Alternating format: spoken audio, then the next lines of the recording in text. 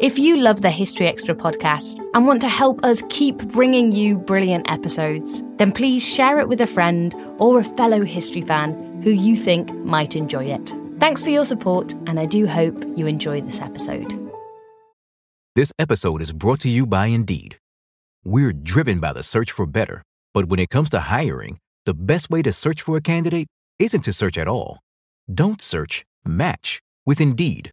Use Indeed for scheduling, screening, and messaging so you can connect with candidates faster.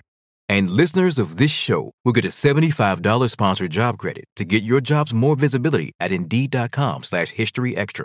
Just go to Indeed.com/historyextra right now and support our show by saying you heard about Indeed on this podcast. Terms and conditions apply. Need to hire? You need Indeed. This Father's Day, give Dad the gift that guarantees him a great morning every day. That's Tommy John's Second Skin underwear.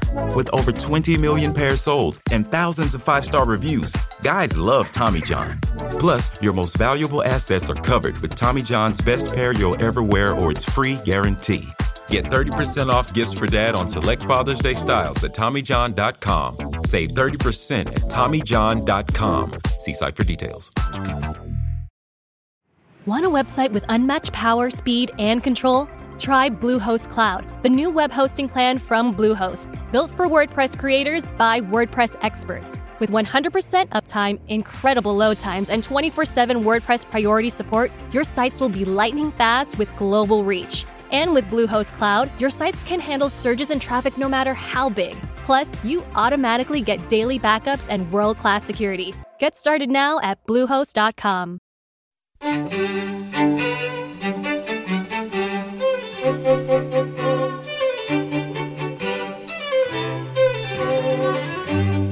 Hello and welcome to the History Extra podcast from BBC History Magazine, Britain's best-selling history magazine.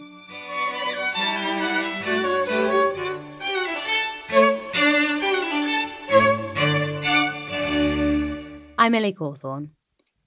For today's episode, we've got another lecture from our 2019 History Weekend event in Winchester. Today it's the turn of historian and author Roger Moorhouse, speaking about the invasion of Poland in 1939. Roger's recent book on the subject, First to Fight, The Polish War 1939, re-examines the opening campaign of the Second World War and explains why it was so significant. The Polish campaign in 1939 I'm talking about today. Now, I know every historian that probably has crossed this stage this week and, or this weekend and previous weekends at these events always tells you that their subject in their latest book is the great untold story, the great forgotten narrative of whatever subject that they're talking about. And to some extent, as you well know, that is a little bit of authors and publishers' hyperbole. But I think this one actually has some degree of truth to it. That this is World War II. This isn't some obscure conflict in the mists of Central Europe. This is World War II. This is the opening campaign of World War II. It's the first 5 weeks of World War II, which is that great defining conflict, world conflict of the 20th century. It's the campaign for which Britain goes to war, remember, and France. So it's what effectively transforms what might have been potentially a Central European squabble into that initially European and then World War that we know. So it is actually quite peculiar that we don't know more about the September campaign. It does tend to get sort of glossed over in our conventional Western and particularly British narrative of the war. We think our narrative of the war, the way we tell it to ourselves, the way we watch it on television, the books we read about it, we think we know it very well. But the more you sort of look at the war in the round, you realise, I think, and I hope you agree with me, particularly at the end of the talk maybe, that our narrative of World War II is actually rather peripheral and it's actually rather peculiar. It's not really, I think, indicative of where the real essence, the brutal essence of World War II is going on. And there's a good case to be made for saying that actually, the brutal heart of World War II is certainly in Europe, is Poland and Ukraine. It's that area. It's the bloodlands that Tim Snyder wrote about probably 10 years ago now. So I think, we have our narrative. We talk about D-Day, we talk about, Battle of Britain, we talk about Dunkirk, all of that stuff. Not, I would argue, where the essence of Second World War is actually going on. And it's a very different narrative from the essence of the war. And you can see that in one sort of very easy statistic. If you look at Britain's civilian and military losses, deaths, in World War II, it's about 330,000, a third of a million. Right? Look at Poland's losses in World War II, they're about 5.5 million. 1 in 5 of the Polish population dies in World War II, which is quite an astonishing statistic. And that, I think, shows you that the obvious point to make is the experience of the war in Poland is very, very different and much more brutal than the experience that we had of the war from our island off northwest Europe. So in trying to correct that sort of rather Anglo-centric, rather peripheral view, I think we can start, I think there's a case to be made for embracing Poland's narrative in terms of the Holocaust as well. That's obviously where most of the Holocaust happens, in those bloodlands. But also in terms of embracing their experience of totalitarian occupation, Nazi and Soviet occupation 39 to 41, and then German occupation from there on. Poland literally wiped from the map, again, for the second time within a generation. But in terms of trying to correct our rather peripheral narrative, we can start by trying to understand the September campaign as a starting point. Understand that a bit better. How did this war start? In terms of its basics, that's one of the most famous shots. I'm sure some of you will have seen that before. This is the Schleswig-Holstein, the veteran German battleship, which was opening fire, as in this picture, started at dawn on 1st of September 1939, opened fire on the Polish fort of the Westerplatte, which is a military depot, which was on the sort of northern arm, a peninsula, which is the northern arm of the River Vistula, just north of Danzig. Danzig then, of course, was a League of Nations free state, a result of a post-World War I fudge. The planners of the peace didn't want to give it to either Poland or Germany, so they decided effectively to keep it to themselves. And it became a running sore in relations between Poland and Germany as a result. So much so that Polish fort on the Westerplatte was established in the 1920s because German dockers in Danzig refused to handle military material that was going to the Poles, because the Poles, of course, were their mortal enemies. So the Poles set up their military depot, the Westerplatte, which was granted to them, and that's where they could safely unload military material. So effectively, that served effectively as Poland's port. In the event of conflagration, as you have on the 1st of September, it's going to be the first place that the Germans hit, and so it was. So the Schleswig-Holstein, which was an old First World War, pre-First World War, it's actually pre-Dreadnought battleship, which was completely obsolete by 1939. It was being used as a training ship for German naval cadets, had been welcomed into the port of Danzig, on a friendship visit, in inverted commas, on the 26th of August, 1939. And then at dawn on the 1st of September, it's towed out into the channel of the Vistula and opens fire at point-blank range onto those Polish forts. The expectation aboard the Schleswig-Holstein was that this would take about 10 minutes before they destroyed everything that was on that peninsula. There wasn't much. There was about 6 guardhouses, sort of fortified villa and a mess area. So there's not much there to aim for.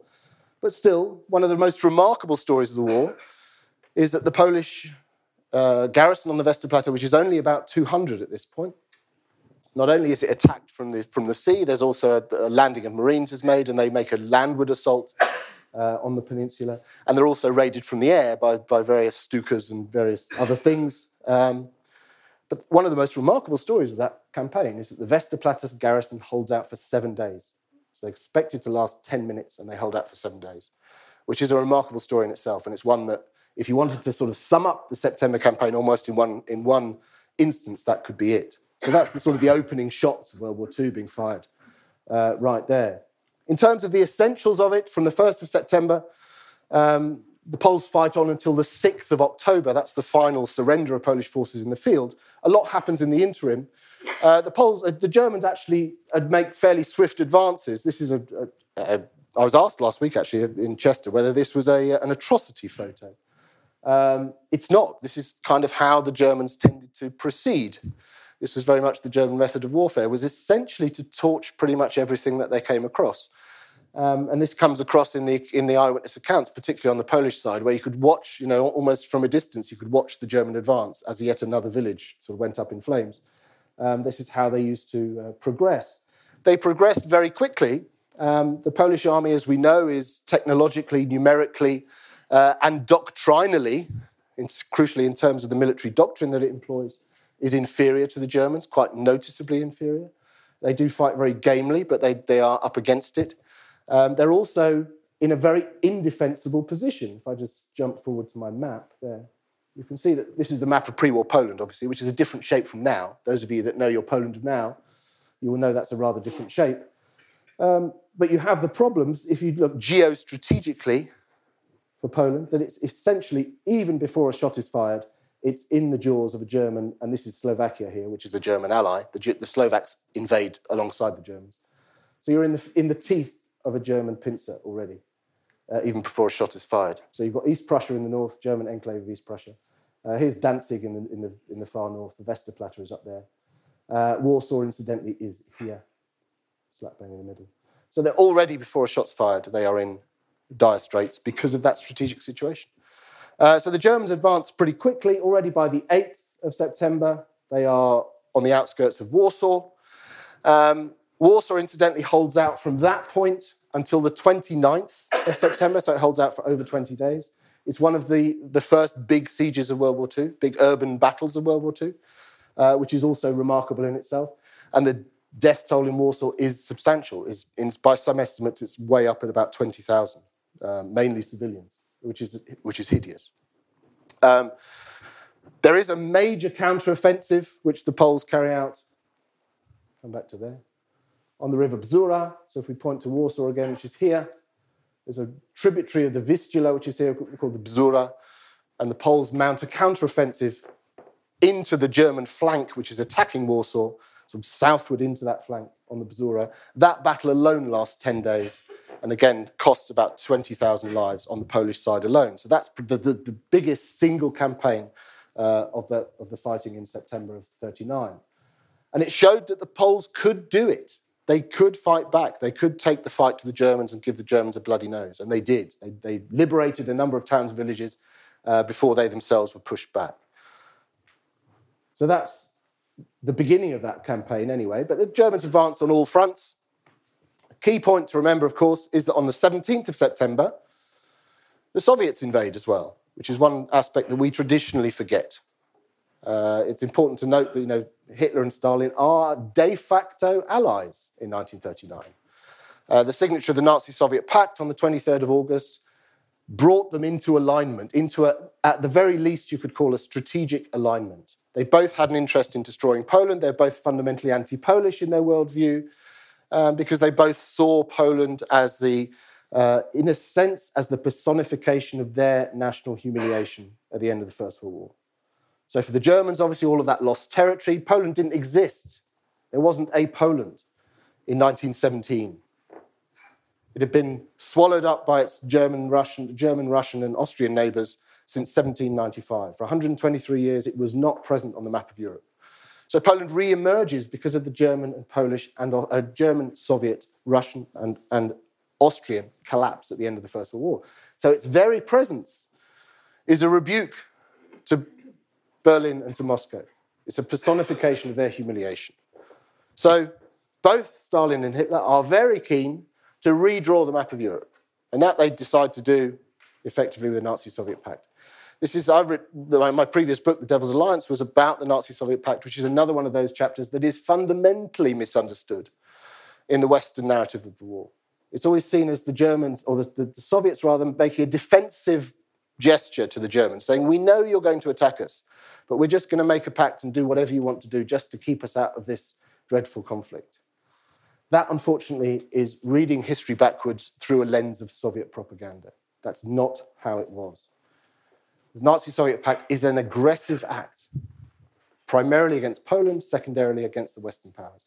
And it needs that aspect of how it's interpreted needs to be radically reinterpreted in our Western narrative. So the Soviets invade 17th of September.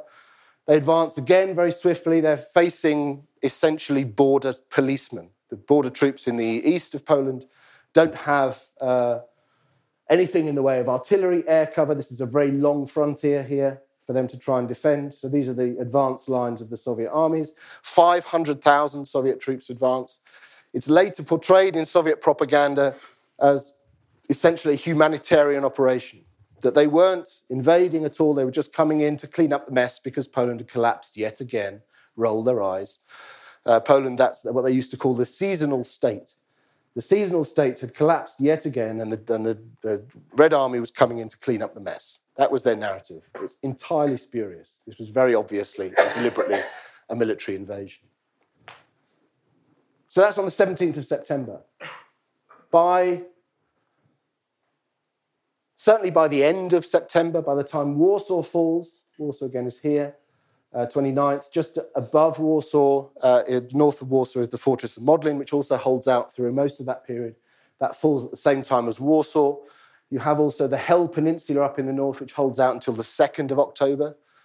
And there are various other sort of pockets of resistance. And the final pocket of resistance is a curious unit, a sort of hybrid unit of sort of ragtags and various bits of shattered military other units, which is heading essentially west from what becomes the Soviet-occupied area. And that's the last one to surrender under a general by the name of Kleberg. He has a curiously German-sounding name, but he was very Polish. And that was one of the comparatively few units that actually had the dubious honour of having fought both against the Soviets and against the Germans in September 1939. And they finally surrender here, at a place called Kotsk, on the 6th of September. And 6th of October, sorry. Even that was after a 4-day battle. So that's the final event of the September campaign, where the last Polish troops in the field lay down their arms. A crucial point to make at this point is to say that Poland itself does not surrender. The Polish government, Polish High Command, the Polish mathematicians that later do such great work at Bletchley Park and elsewhere, along with a large number of pilots who later help us out with 303 Squadron and others during the Battle of Britain, for example. Part of the Polish plan is to escape southeastwards down here. So all of those organisations and individuals that I mentioned managed to get out through this, what was known as the Romanian bridgehead. This was Poland's only friendly frontier, effectively. So this was one area where they could possibly escape. They were briefly interned, most of them by the Romanians, but the Romanians weren't very good at interring people, so they essentially wriggled free, blagged their way out again, ended up in France and, by extension, in London. So Polish government ends up in exile, first in Paris, later in London after 1940, and it carries on the fight, crucially. So there is continuity of command. So rather than commanding armies in the field, the Polish government exile is then commanding the Polish underground in occupied Poland. So there is continuity of command. So this is why there is no collaborationist state set up in Poland, because Poland is effectively, has this administrative continuity through the government in exile. So what becomes the Polish underground, which incidentally is the biggest, most effective underground resistance organisation of World War II, we obsess about the Maquis in this country because we've grown up on Secret Army and Allo Allo. But the Maquis would be taught some serious lessons in underground resistance by the Polish underground. And the Polish underground is formed right at the end, officially formed right at the end of the September campaign. An order is flown into Warsaw on, I think, the 24th of September, which gave authorization to senior commanders within the Polish army to start setting up underground cells of resistance. So they can see this is where it's going. We're going to be defeated. We are going to fight on in a clandestine manner. And this, of course, was something that was nothing unusual to the Poles at all. As I've said, Poland was vanished from the map for 123 years under foreign occupation, through the 19th century and beyond. So for them, what they call konspiracja, the idea of living in conspiracy, having a public face and a private face, a public narrative and a private narrative, was something that was not unusual. So for many of those who joined the resistance in Poland at the end of September 1939 and beyond, this was something that perhaps they had already experienced themselves prior to 1918, living in this clandestine manner. Or at the very worst, their parents had experienced it and had experienced the risings against foreign oppression, setting up these sort of resistance cells and that sort of thing. So this was almost second nature to that generation of Poles. It certainly wasn't something unusual, and they were very good at it. So consequently, the Polish underground is one of the most effective, I think the most effective, certainly in Europe, in World War II. And again, it's another part of the narrative that we really need to know a little bit better.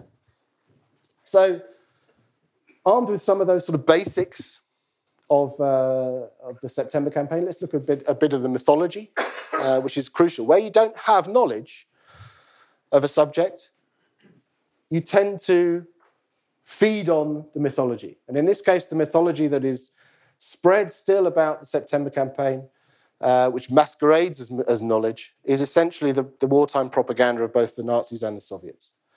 In the Nazi case, there's sort of two-pronged propaganda narrative. The first one being that their victory in 1939, which was a relatively easy victory, let's be honest, but that their victory in 1939 is solely down to the brilliance of the Blitzkrieg.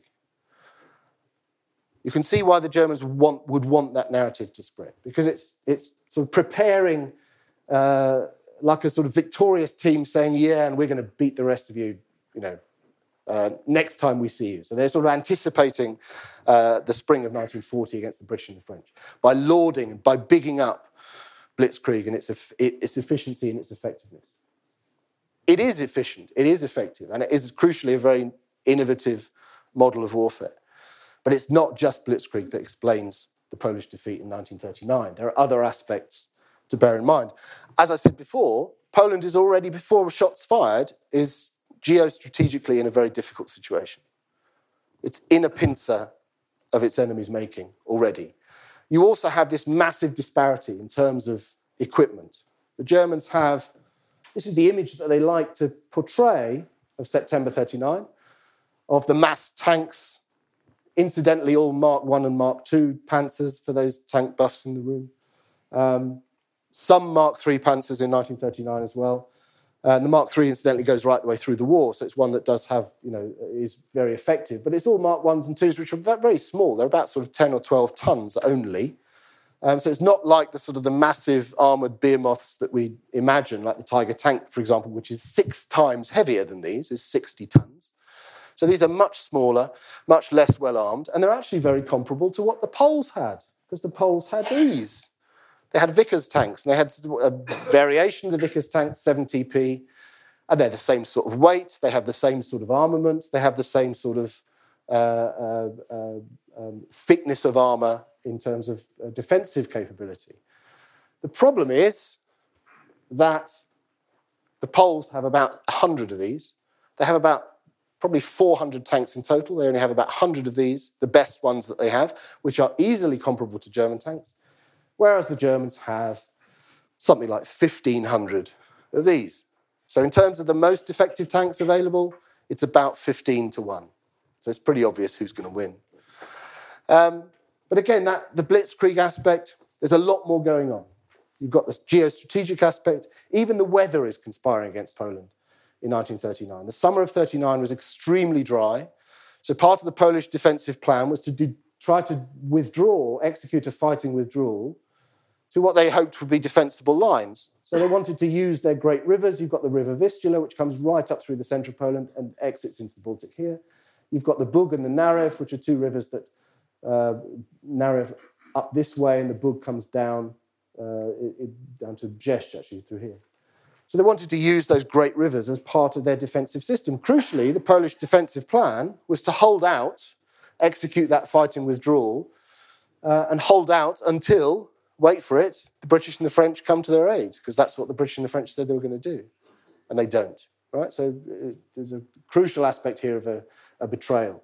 But that was part of the plan, was to try and effect this sort of fighting withdrawal down to the southeast But of course, if those rivers are at about 60% of what they should have been, which is what the rainfall was in 1939, then they are not the defensive lines that they would have been. So even the weather is conspiring against the Poles. So they're outnumbered, they're outgunned, they're outfought, let's be honest, and even the weather has bad things in store for them.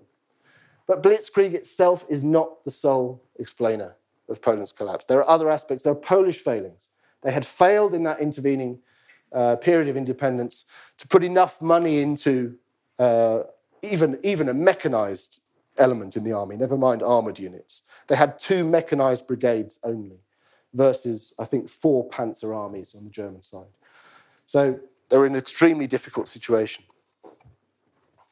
The second part of that German narrative is that of cavalry against tanks, this old sort of hoary old myth about the Poles charging German tanks with their cavalry, which I'm sure all of you have heard. It is a nonsense. As I said, the Poles had tanks, they're not all on horseback, and of course the Germans had cavalry. This is just as typical a picture of the invasion of September 39 as the previous one. Actually, that's more unusual. There are more German troops on horseback than there are Poles on horseback in 1939. They're still using cavalry. Everyone is using cavalry in 1939. The Red Army is using cavalry. So just the fact that the Poles use cavalry is not necessarily evidence of their terminal backwardness. Everyone is doing it. There are noticeably some cavalry-on-cavalry battles in 1939, which is in itself remarkable. I'm sure that might be a surprise to some of you. And the Poles generally prevailed in those battles. Polish cavalry was about as good as it got in 1939. They are very effective. But this narrative of cavalry against tanks is a nonsense. There are a couple of instances, you can see where this story comes from. There are a couple of instances in the beginning of the campaign where Polish cavalry had been very effective. They are extremely effective against German infantry. You can imagine a cavalry brigade coming at you, a squadron coming at you, and you're a humble infantryman. You are in trouble. They are very fast, they are very brutal, and before you know it, you are swept from the field. And this happens in a number of occasions.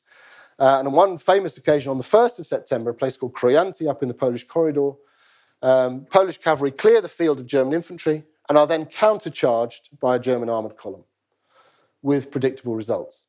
So German armour against cavalry is as one-sided as cavalry is against infantry.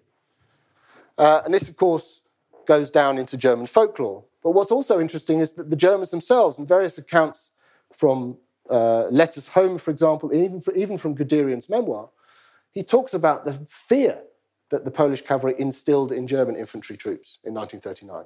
They were terrified of the Polish infantry. So in a sense, the creation by the Germans of this myth that these foolish men on horseback had charged their tanks with their sabres drawn, shouting hurrah, and bashed in the most extreme versions of the narrative, bashed their sabres on the steel of the tanks, in consternation that these are real tanks, when this is the most extreme version of that narrative. You can see it's almost a sort of a way of countering that fear that some German infantrymen had of Polish cavalry advances. And to see where the story comes from, it actually comes from a battle during that Bzura campaign, which I mentioned, the largest campaign of the September campaign, west of Warsaw, on, I think, the 15th of September. And it came from a story from an Italian war correspondent whose name was Indro Montanelli. And he was embedded with German troops. And he wrote an account of the aftermath of one of these engagements during the Bzura campaign. And he talks about the field being strewn with the bodies of men and crucially with the bodies of horses. And it's a reasonably sympathetic piece because he's saying, the Poles are being outnumbered, they're gallant, but they're being outnumbered and being outfought. And this was published in the Corriere della Sera. And as some of you will know, if you write a newspaper piece, you don't get to write the title. The title is written by a sub-ed wherever it is. And the title of this piece was Cavalry Against Tanks. That was how it was written in the Corriere della Sera. That, of course, was picked up by Goebbels. Goebbels runs with it, says these fools are charging us with their cavalry. And that becomes the standard German narrative of the war, is that these foolish, romantic Poles, backward in their military technology, are charging our brave boys in their tanks on horseback. And you can see how that, to Nazism, which is a racial creed, as we well know, it's a simple step from that to say these people are backward and they're using old technology and old ideas. It's a simple step from that to say these people are not only technologically, militarily inferior, they're also racially inferior. Right? So it's a small step to make that judgment. And that's what that argument is about. This episode is brought to you by Indeed. We're driven by the search for better, but when it comes to hiring, the best way to search for a candidate isn't to search at all. Don't search, match with Indeed.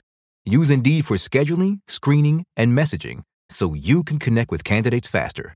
And listeners of this show will get a $75 sponsored job credit to get your jobs more visibility at Indeed.com/HistoryExtra. Just go to Indeed.com/HistoryExtra right now and support our show by saying you heard about Indeed on this podcast. Terms and conditions apply. Need to hire? You need Indeed. Time flies. We blinked and 2024 is halfway over. What's something you've accomplished this year that you're proud of? Maybe you made it out of bed and to work every day. Or maybe you started shedding some old habits that were weighing you down. But even when you're making progress, life can feel like it's moving too fast. We can't slow time down, but we can give you a moment every week to hit pause, set intentions, and reset. Therapy is a guaranteed time to check in on how you're feeling, what you want to do more of, and what you want to change. Otherwise, it's easy to keep going through the motions without getting what you want out of life. BetterHelp offers affordable online therapy on a schedule that works for you.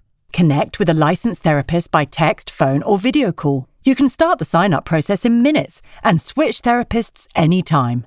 Take a moment with BetterHelp. Visit betterhelp.com/historyextra today to get 10% off your first month. That's BetterHelp, HELP.com/historyextra.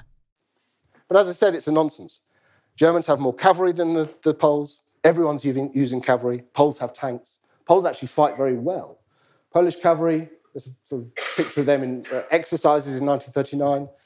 They're actually rather good at what they do. They generally fight dismounted, crucially. So actually using an old-fashioned cavalry charge is a sort of almost a desperation tactic, or it's something you would use against infantry. If you could see that you were against infantry, you would do it. But generally, they fight dismounted. They use their horses for mobility. They get into position. They have nice little anti-tank guns, artillery pieces like this Bofors 37.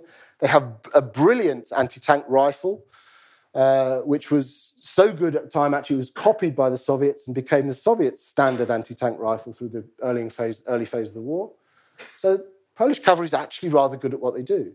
And at one battle particularly, a place called Mokra, down in the southwest near the Silesian border, on the 1st and 2nd of September, 2 Polish cavalry brigades hold back the 4th Panzer Army, which is quite a remarkable achievement, before withdrawing in good order, incidentally.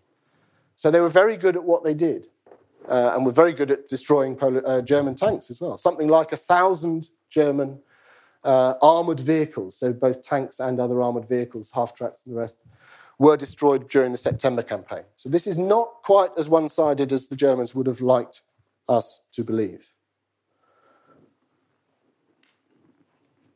Cavalry against tanks. The next sort of bit of mythology is about who was present and who wasn't.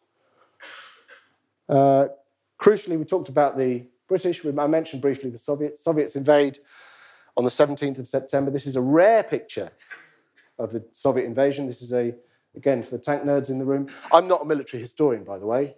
I've just kind of been moonlighting as a military historian. This is a BT-7 tank, for those that are. This is a Soviet Red Army BT-7 tank, forerunner of the T-34. This is part of the Soviet invasion in 1939. The problem you have with this is that whereas in the German case, every other German officer is carrying a Leica camera, and there's lots of sort of private collections of photographs from 1939, many of which I've seen, and they're very good. So there's a huge mass of photographic evidence of the German invasion. There's very, very little on the Russian invasion at all, because you didn't have the same sort of spread of use of cameras and so on. It's much more tightly controlled, not least officially as well. But it is a military invasion. 500,000 troops, 2 army groups, either side of the Pripyat marshes. The intention given, the instruction given by the Chief of Staff of the Red Army is to destroy Polish forces It's not to carry out a humanitarian operation because of the collapse of the Polish state. That's the propaganda narrative that they give. The instruction to Russian forces, is to destroy Polish forces. It is very obviously a military operation. They advance very fast. As I said, they're faced with mainly sort of border policemen, effectively. They are resisted at many points as well. There's a number of bunker complexes in that on that eastern frontier, at which the Poles hold out very gamely, in some cases for 3 or 4 days, before finally being eliminated by the Red Army. So, although the Red Army tell the world that they're not there, they very obviously are. And the other side of the coin is this chap, British and the French, Chamberlain, of course, waving his piece of paper. So while the Red Army is telling the world they're not present in the Polish invasion, but they are, the British and the French are telling the world that they are present, and they're not. Chamberlain, of course, as you see here, piece of paper, the gentleman's agreement with Hitler from September 1938, Munich Agreement. Here he is waving about Heston Aerodrome, proclaiming peace for our time. It was a very short-lived peace, of course. Already by the following spring, Hitler had sort of torn up this agreement, figuratively speaking, and had marched into what then remained of Czechoslovakia. And Chamberlain said, right, that's it. You know, you promised last time we're not going to listen to any more of your lies. And then you've got the end of appeasement, and the British and the French offer guarantees to what's expected to be Germany's next target, which is Poland, incidentally, and Romania.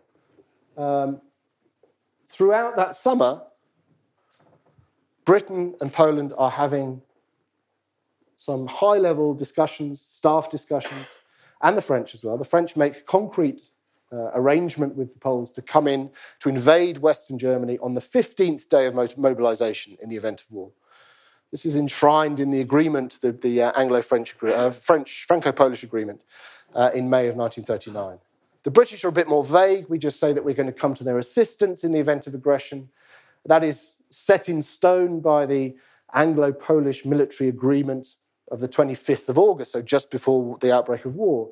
That is set in stone. Again, the same wording. The British will come to Poland's aid in the event of foreign aggression. The problem is the British and the French, with a high degree, I suspect, of imperial, post-imperial arrogance, are expecting that merely by raising their voices and saying, you will not be doing this, Herr Hitler, you will not be invading the next country on your list, merely by raising their voices, they expected him to heed and to cease and desist. Of course, we know that Hitler by this point held the Western powers in contempt. He thought they were corrupt. He thought they were weak. To some extent, he was right. And he was no longer listening to their threats. So when he did invade on the 1st of September, essentially those paper tigers, those paper threats that the British and the French had levelled at him were shown to be worthless. He expected the British and the French to abandon Poland and stand down. And in that, he was half right. Because the British and French response to the Polish campaign was one of warm words, certainly, sympathy, certainly, hard action, not so much. There is a British leafleting campaign against German cities.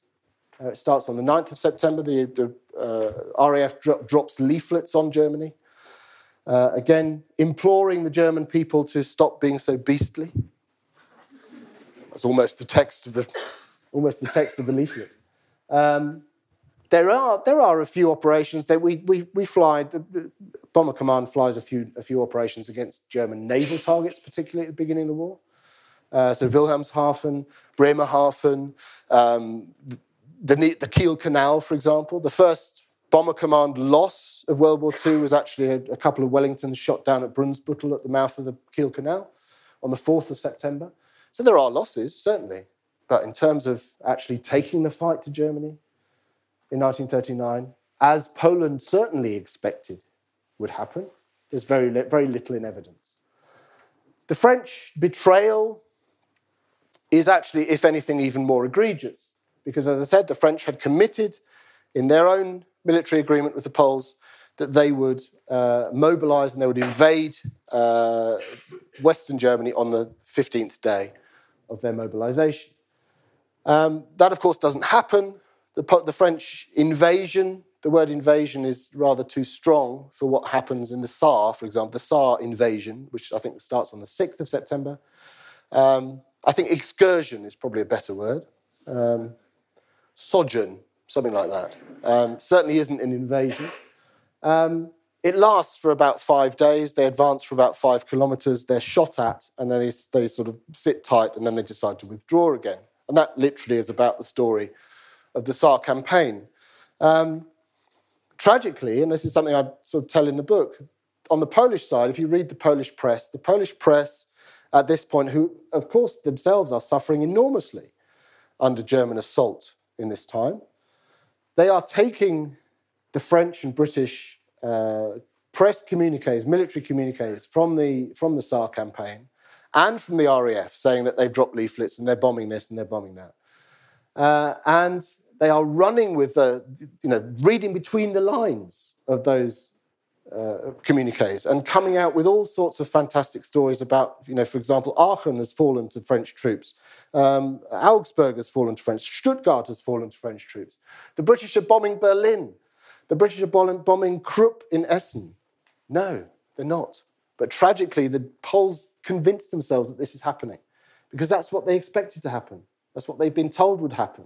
They're sort of adding to that narrative, that rather thin narrative of the military communiques, and they're adding on all the things that they expected to happen in their name. In truth, the Anglo-French effort in Poland's defence is risible in 1939. And interestingly, it shifts. There are various Anglo-French staff meetings, even top-level, Chamberlain, Daladier, Gamelin, all meet together, once at Abbeville on the 12th of September, again at Hove, of all places, on, I think, the 20th of September. And they have these high-level meetings, and they discuss in very sort of abstract and grandiose terms the campaign and what's going on and what they're going to do in the future. And they issue press communiques to the world's press, lauding the Poles and saying how brave they were to be defending themselves against the tyrannical onslaught of the Nazism, and promising yet again that they're going to come to Poland's aid. And yet nothing happens. And actually the British and French narrative shifts in that time. It shifts to one of, well, we can't really help you now, sorry about that, but we will help you in the future. We will help you to restore Poland at some point in the future when it becomes possible. Of course, this isn't communicated to the Poles. The Poles are still desperately expecting Allied help, but it never comes. So again, the British and the French say they are there, say they are on the Polish side, but they're not. One of the sort of key aspects of this narrative of the September campaign is that of the brutality with which it's carried out. And this is quite remarkable. And it's something I think, because the whole story has basically been forgotten, the place of that narrative of September has been taken by wartime mythology, by cavalry against tanks, the absence of the Red Army. The real essence of that conflict has been forgotten. And it was incredibly brutal. I think there's a general assumption, again, we have to look honestly at our own narrative of the war. There's a general assumption in the Western narrative that the war is brutal, it's full of atrocities, but they kind of get worse as the war goes on. There's a step change in 1941 with the German invasion of the Soviet Union, and from then on it's race war all the way. Civilians are open season on civilians and everything else. And there's almost a tacit assumption from that the opening phase of the war, because that was our experience, was in some way rather more genteel or rather more chivalrous, but not a bit of it. Interestingly, if you look at the British and French defence, the French campaign against the Germans in 1940, which is of similar length to the Polish campaign, it's 6 weeks versus 5. This is a 5-week campaign, that was 6. It's about 6 months after. A lot of the conditions are the same. The tactics being used by the Germans are very similar. And yet, in the French campaign, you have 3 prominent massacres of POWs and civilians. Wormhout, Paradis, and Vinkt. You have other lesser massacres which are of French colonial troops, incidentally, all of which are carried out by the SS. They're not usually carried out by Wehrmacht, they're carried out by the SS. But generally there are 3 headline massacres in a 6-week campaign. Polish campaign, there are upwards of 600 massacres. So almost every other village and town witnesses scenes like this, whether it might be 20 people, might be 50 people, predominantly Poles, not even Jews. So this isn't necessarily the opening phase of the Holocaust. There are cases of Jews being massacred as well. But this isn't just the opening aspect of the Holocaust. That's not as simple as that. This is the deliberate targeting of the Polish population. And it's part of that race war. So the Germans go into 1939, that invasion of Poland, with a racial agenda. They are taking race war to Poland. And crucially, they don't do that in France in 1940 because they view the British and the French as being racially acceptable. The Poles are not racially acceptable to German eyes. Okay? So this sort of thing, this is actually in Bydgoszcz. This is part of the quite renowned, infamous massacre known as Bloody Sunday, not the response to Bloody Sunday incident. This is in Bydgoszcz, up in the Polish corridor. But this would have been seen, scenes like this would have been seen right across Poland. Every other town and village seeing similar scenes. About 600, we reckon, upwards. So where you've got 3 in the whole of the 6 weeks of the French campaign, you've got about 15 per day, on average, of the Polish campaign. There's a massive difference in the attitude that the Germans go in with. And incidentally, the Soviet invader is no better. So where the Germans are taking race war to the Poles in the west, the Soviets are bringing class war to the Poles in the east. So the Red Army habitually separates out officers and men from its POWs, and what was normal is for the officers to be taken out and shot, because they were usually of the nobility, they were usually educated, they were the officer class anyway. So that's 3 reasons. From a Soviet perspective, that's 3 reasons to take someone out and shoot them. And they did so. There are various cases. Again, it's less well publicised, less well documented of necessity than what was going on on the German front in the West, but it's still going on. And I research it as thoroughly as I can in the book. And really considering where this has been written about at all in the Western narrative, the September campaign, very often the Soviet invasion of Poland is ignored entirely. It's almost like swallowing Stalin's propaganda without comment. So actually, for the first time in English, I've tried to flesh out the true story of that Soviet invasion. And it is a brutal story. There are countless instances of this sort of wanton brutality against civilians, against POWs. And of course, of those officer class taken prisoner by the Soviets, a proportion of those in 1940 end up being the victims of the Katyn massacres that you might have heard of in the spring of 1940, where you have 22,000 of the Polish officer class, border guards, policemen, prison officers, all officer class basically taken out in batches and shot at 3 sites, shot in the back of the head. 22,000 of Poland's elite. So this is a conscious effort, both on the Soviet side and on the German side, to decapitate Polish society. And this is happening right on the back of the September campaign. This sort of wanton targeting of civilians and POWs merges with a deliberate attempt to decapitate Polish society, to turn Polish society into a nation of peasants with which, uneducated peasants, with whom you could do what you wanted. Because that's what both the Germans on one side and the Soviets on the other side wanted. That's what they wanted to create. So the degree of brutality in the September campaign is quite astonishing. And for that reason alone, I suggest we should probably know it better. This is an interesting story, just before I sort of wind things up. This is one of the sort of Jewish elements of this story. As I said, actually, statistically, most of those targeted, particularly by the Germans, are Polish rather than Jewish. There are Jewish elements. It's a big massacre at a place called Przemysl down in the southeast of Poland, where 600 Jews are rounded up and taken to a cemetery and shot by the Wehrmacht. Again, it's the Wehrmacht, it's not the SS. There are various other instances of massacres and atrocities against Jews. This is quite a famous one because this lady here, has anyone seen this picture before? No. This lady here is the famous Leni Riefenstahl, who made Hitler's great propagandist, who made Triumph of the Will, the Olympia, the great documentary propaganda film about the Olympic Games of 1936 in Berlin.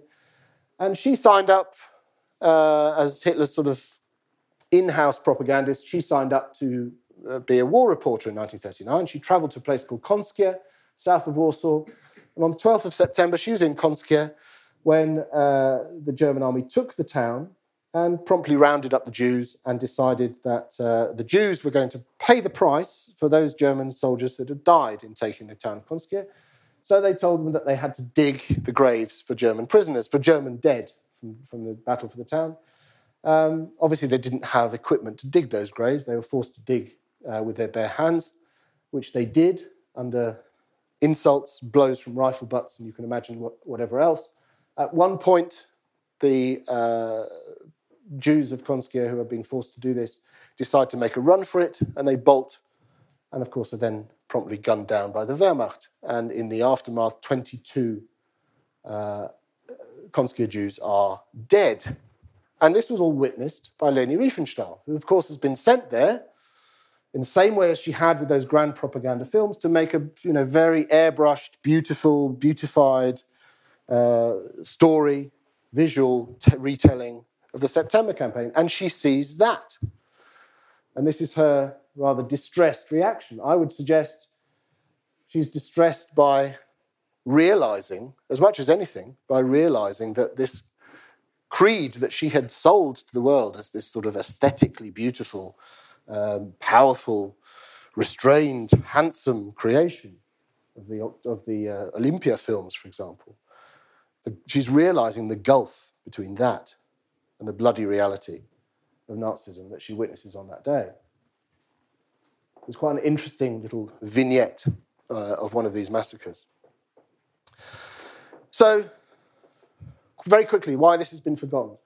It has been forgotten essentially because the victors write the history. So the only people that wrote about the September campaign during the war were the Germans. So the Germans wrote a few sort of, spurious propagandistic memoirs and a few coffee table books, not much else. And then, of course, they went on to greater invasions and greater crimes and promptly forgot about the September campaign.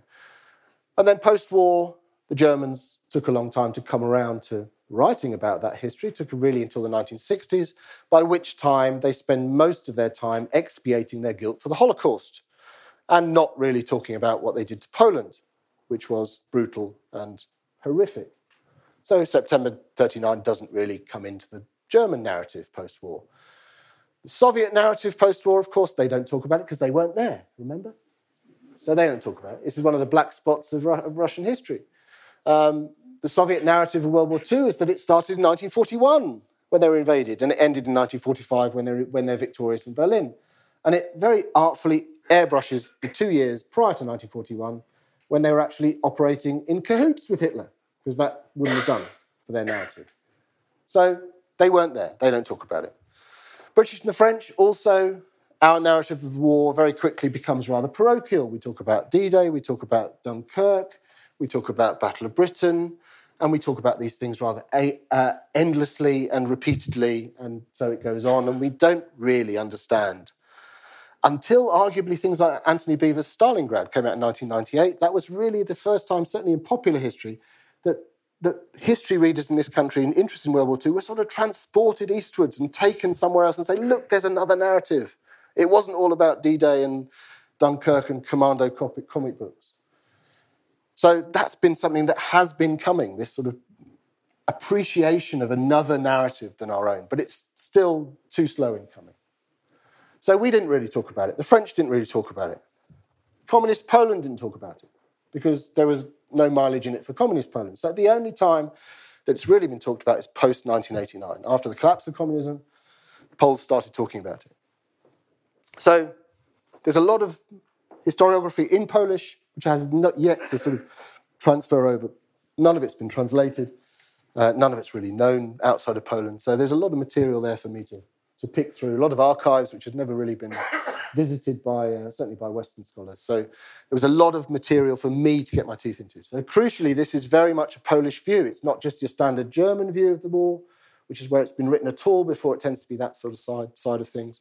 This is a very Polish view. So it's a lot of first-hand accounts of ordinary Polish civilians, military, telling the story of their war. Really for the first time. It hasn't been present, certainly in our Western English-speaking narrative, at all in that way.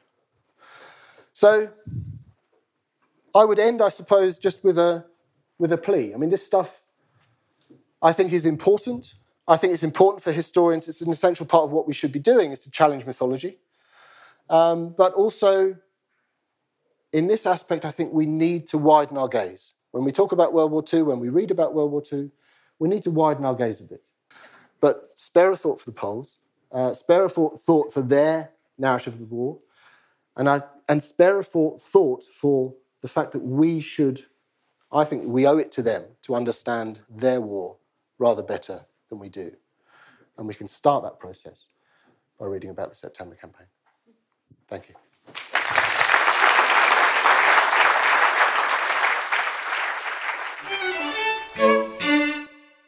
That was Roger Morehouse. His book on the subject, First to Fight, is on sale now, published by Bodley Head. We're not currently holding live events, but we are running a series of fortnightly virtual lectures on various different historical topics. You can find out more about them on our website at historyextra.com/events. There you can also find a wealth of other articles and podcasts on the Second World War. Thanks for listening. This episode was produced by Ben Hewitt and Jack Bateman. Join us tomorrow for an episode on everything you wanted to know about the history of medicine.